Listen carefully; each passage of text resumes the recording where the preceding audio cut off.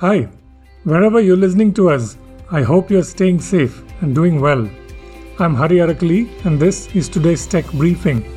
In this program, Hari, Postman started as a side project for me.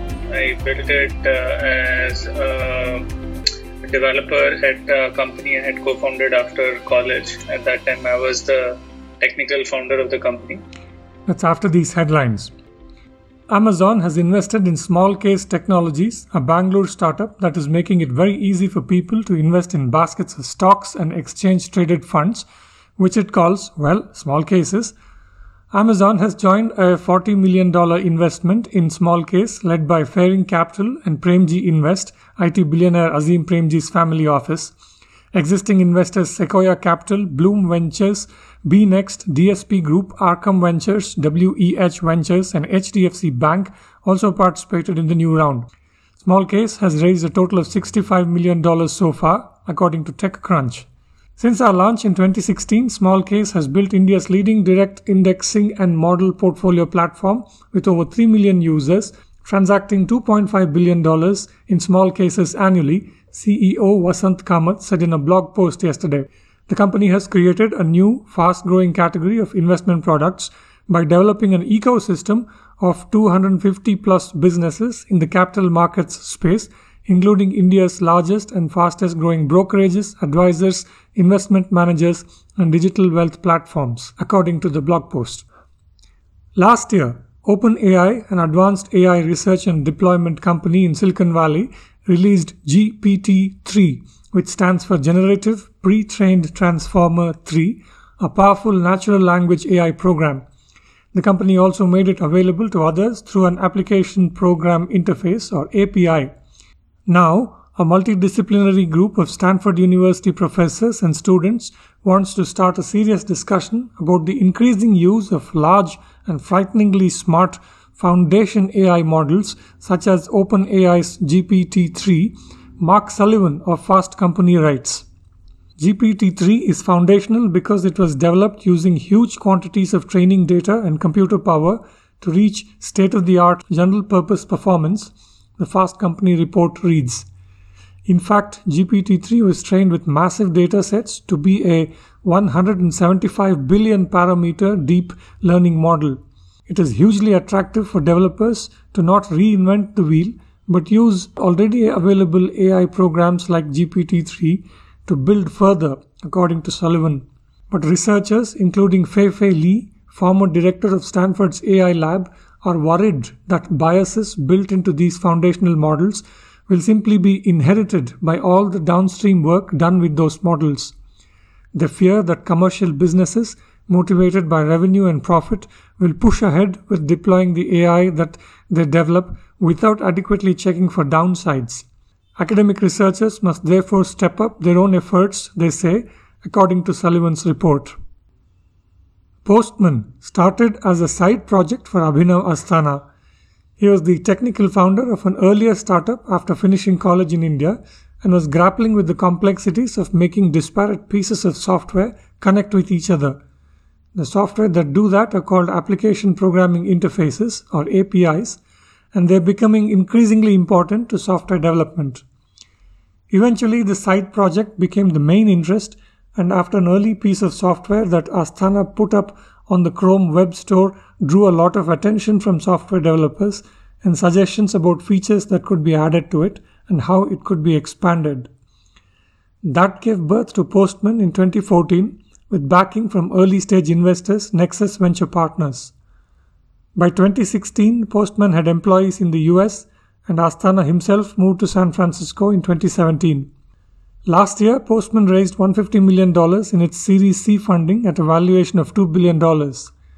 And yesterday, the company announced it has raised $225 million in its Series D round and hit a valuation of $5.6 billion. That makes Postman the most valued software-as-a-service startup led by Indian founders, ahead of BrowserStack and Freshworks, Economic Times says. The round was led by existing investor Insight Partners and joined by new investors Cotio, Battery Ventures and Bond, along with other existing investors CRV and Nexus Venture Partners. In addition, DoorDash product leader Gokul Rajaram and Freshworks founder Girish Mathrubootham have also joined as individual investors. Postman has now raised more than $430 million across 4 rounds. Among its customers are Salesforce, Stripe, Cisco, and Microsoft. Back in December, Abhinav, who is co-founder and CEO of Postman and a Forbes India 30 Under 30 winner, got on the phone with me to explain why APIs were huge. At the time, little did I know that Postman would triple in value in short order, but in this case, the best is yet to come. Anyway, here's how our conversation went. Yeah, Abhinav, so thank you for making time for this call. If I can request you to start with a little bit of a backgrounder about Postman. How did you start it? Why did you start what you did? What was the problem you were trying to solve? When did you found the company? I'll have some follow-on questions after that. Sure, yeah, absolutely. And thanks for reaching out as well. So Hari, Postman started as a side project for me. I built it as a developer at a company I had co-founded after college. At that time, I was the technical founder of the company, and I ended up dealing a lot with these things which are called APIs. APIs are basically pieces of technology that connect two disparate software applications together. And I found myself struggling in testing them, documenting them, and working on APIs with my team. And that was a problem I actually had experienced with my current co-founder, my CTO Ankit at Yahoo in 2010 when we were working together there in their Bangalore office. So, what we used to do a lot was, get an API on which we needed to build our application on, try to work with it. And it was, pretty big, a pretty chaotic process, and the thing with software is that if you don't get everything exactly right, things break. And our software would just basically break a lot because it was dependent on an API that would often change or wasn't implemented well. So that pattern kind of continued. And to solve that problem for my workflow, I built Postman, put it up on this thing called the Chrome Web Store, which was a distribution channel. If you have used any Chrome extensions, yeah.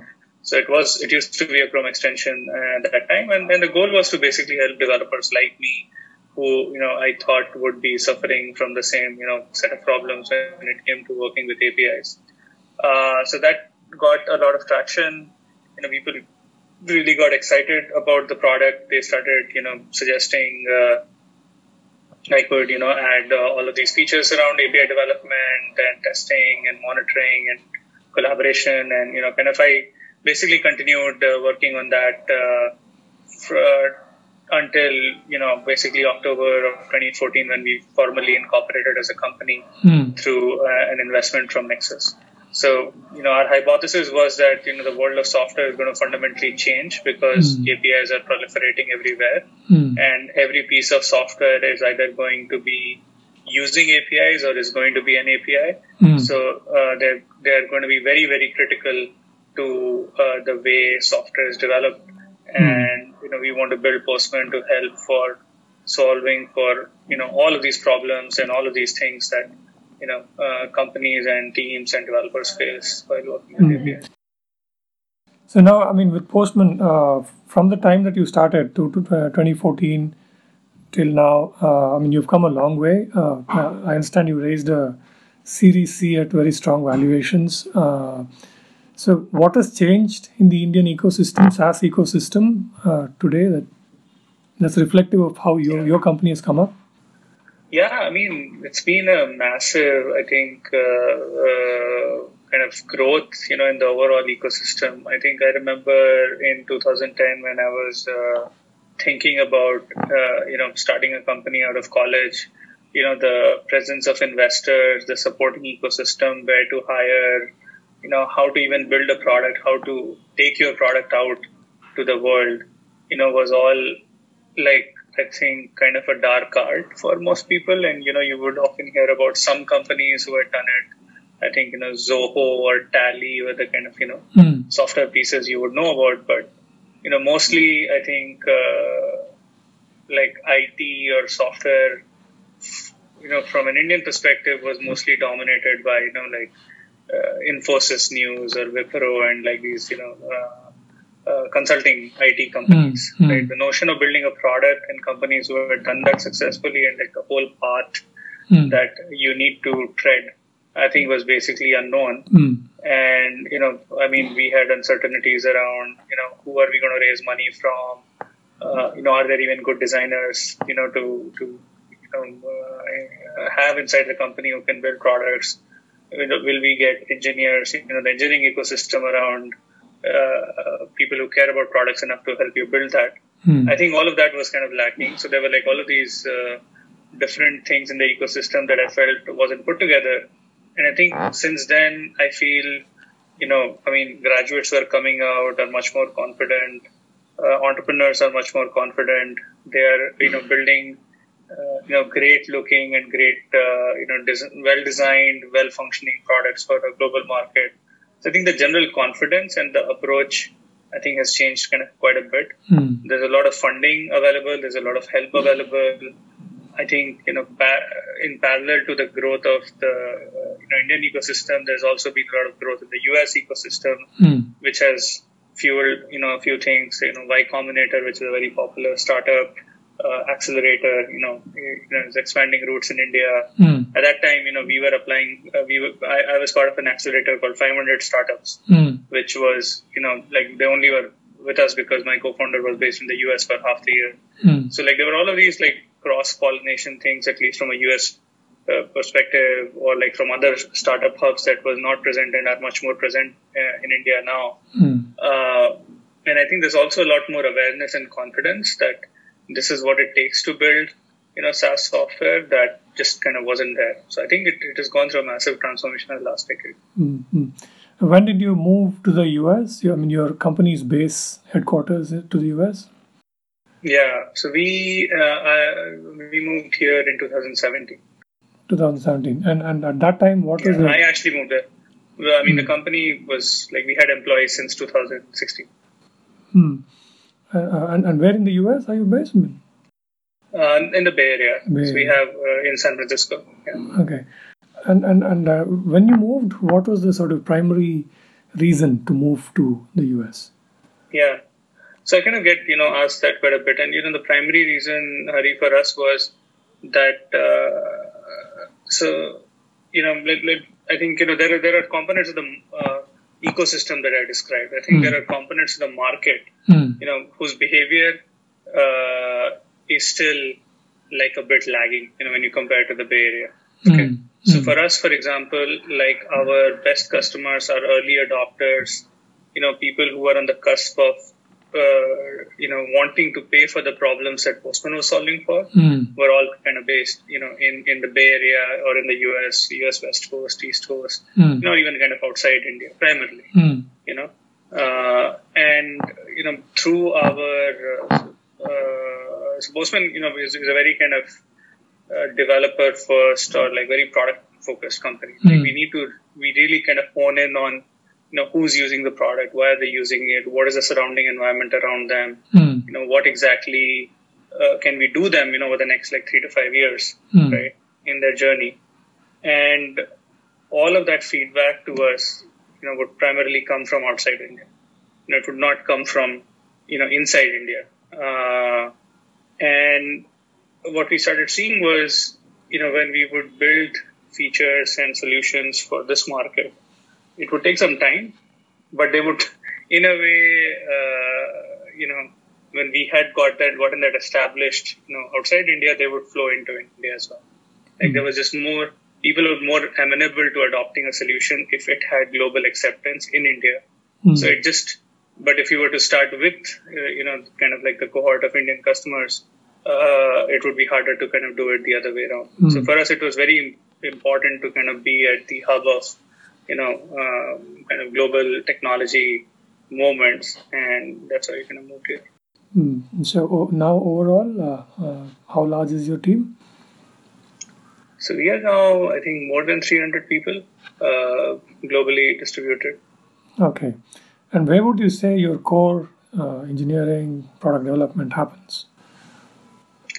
So in a way, it's kind of distributed now. Like our product development is development, design, engineering.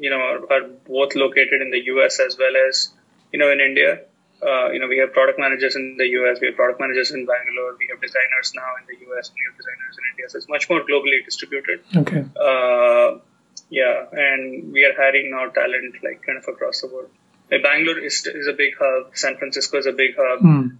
But now I think we have people in more than 10 countries. You've kind of answered this following question. But anyway, if there are any specific points you want to add, can you talk about what is still missing in the Indian SaaS ecosystem? Yeah, it's like that willingness to pay for, for some reason, the Indian customer does not want to be an early adopter, and their behavior very much, brackets them into, what I would call like an enterprise tier of a product. Like they require more support, they require more onboarding, they require, more. I'd say, kind of even selling to a certain extent. So all of those things yield themselves to, I think, kind of product motion that sometimes, when you compare it to like other hubs, like the US enterprise technology sale is very much like an Indian, lower price point sale for that matter. Okay, so I think that combination of sometimes like price sensitivity and trying to take the safer bet means that it's harder for Indian entrepreneurs to crack into a market locally and then go globally, because all the feedback that you would get is the product should be cheaper, the product should have like 50 more features, and that's not what you need to create a globally competitive product. You actually need fewer features. You need to have a well-defined price point which solves for a major, pain point globally. So in my opinion and in my experience, which is like one data point, I have seen that those things are, by the way, changing, and they're changing at a fast clip, but that's kind of missing. Now, we now see actually we cohort according to maybe if we see the scale of startups, startups who are getting funded, and are hiring at an aggressive clip, who want to create a great developer experience for their employees, are much more willing to pay for software. But they are relatively fewer when you compare it to like the broader cohort of companies. So now, on the whole, how many developers are using the Postman platform? So we have now more than 13 million people globally on the platform. And in terms of companies that pay for your product? So we don't share that number yet, but we have more than 500,000 companies who we track who are on the platform. So you have more than 500,000 companies which are using your technology, but maybe not all of them might be paying for it. Yeah. Okay. Can you give me one or two examples of the kind of problems that you're solving, that you said developers are excited about in the US? So, I think a key area for us is basically managing the API lifecycle. So APIs typically go from this, kind of if you picture this notion of like this, if you're familiar with, the term DevOps, has that? Yeah, a little bit. Just the rudimentary understanding of DevOps, yeah. Okay, so basically, the idea there is that, you want to take software from design to production, in very rapid iterative cycles. So, you kind of require a whole tool chain of, things to work together, right? So when you apply that kind of philosophy to APIs, you need, the ability to design the API well, get feedback from your partners or users of the API. So you need tools for API design. You need tools for API development, which let you, prototype the API, convert it into code, and let you build and eventually write the code for it. So Postman has some tools for API development. Then you come to testing, where you kind of test the API whether it's working well, and you would typically have a quality assurance team that would certify whether the API kind of meets certain standards.